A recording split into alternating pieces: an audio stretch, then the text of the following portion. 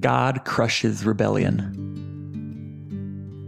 Now Korah, son of Izhar, son of Kohath, son of Levi, with Dathan and Abiram, sons of Eliab, and On, son of Peleth, sons of Reuben, took 250 prominent Israelite men who were leaders of the community and representatives in the assembly, and they rebelled against Moses.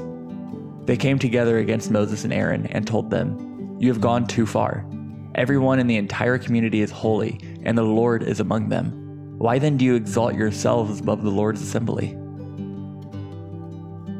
When Moses heard this, he fell face down. Then he said to Korah and all his followers, "Tomorrow morning the Lord will reveal who belongs to him, who is set apart, and the one he will let come near him. He will let the one he chooses come near him. Korah, you and all your followers are to do this.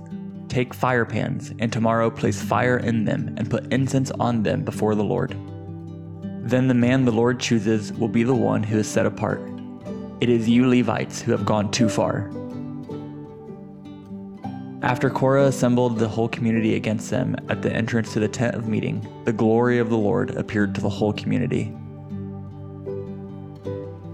The earth opened its mouth and swallowed them and their households, all Korah's people, and all their possessions.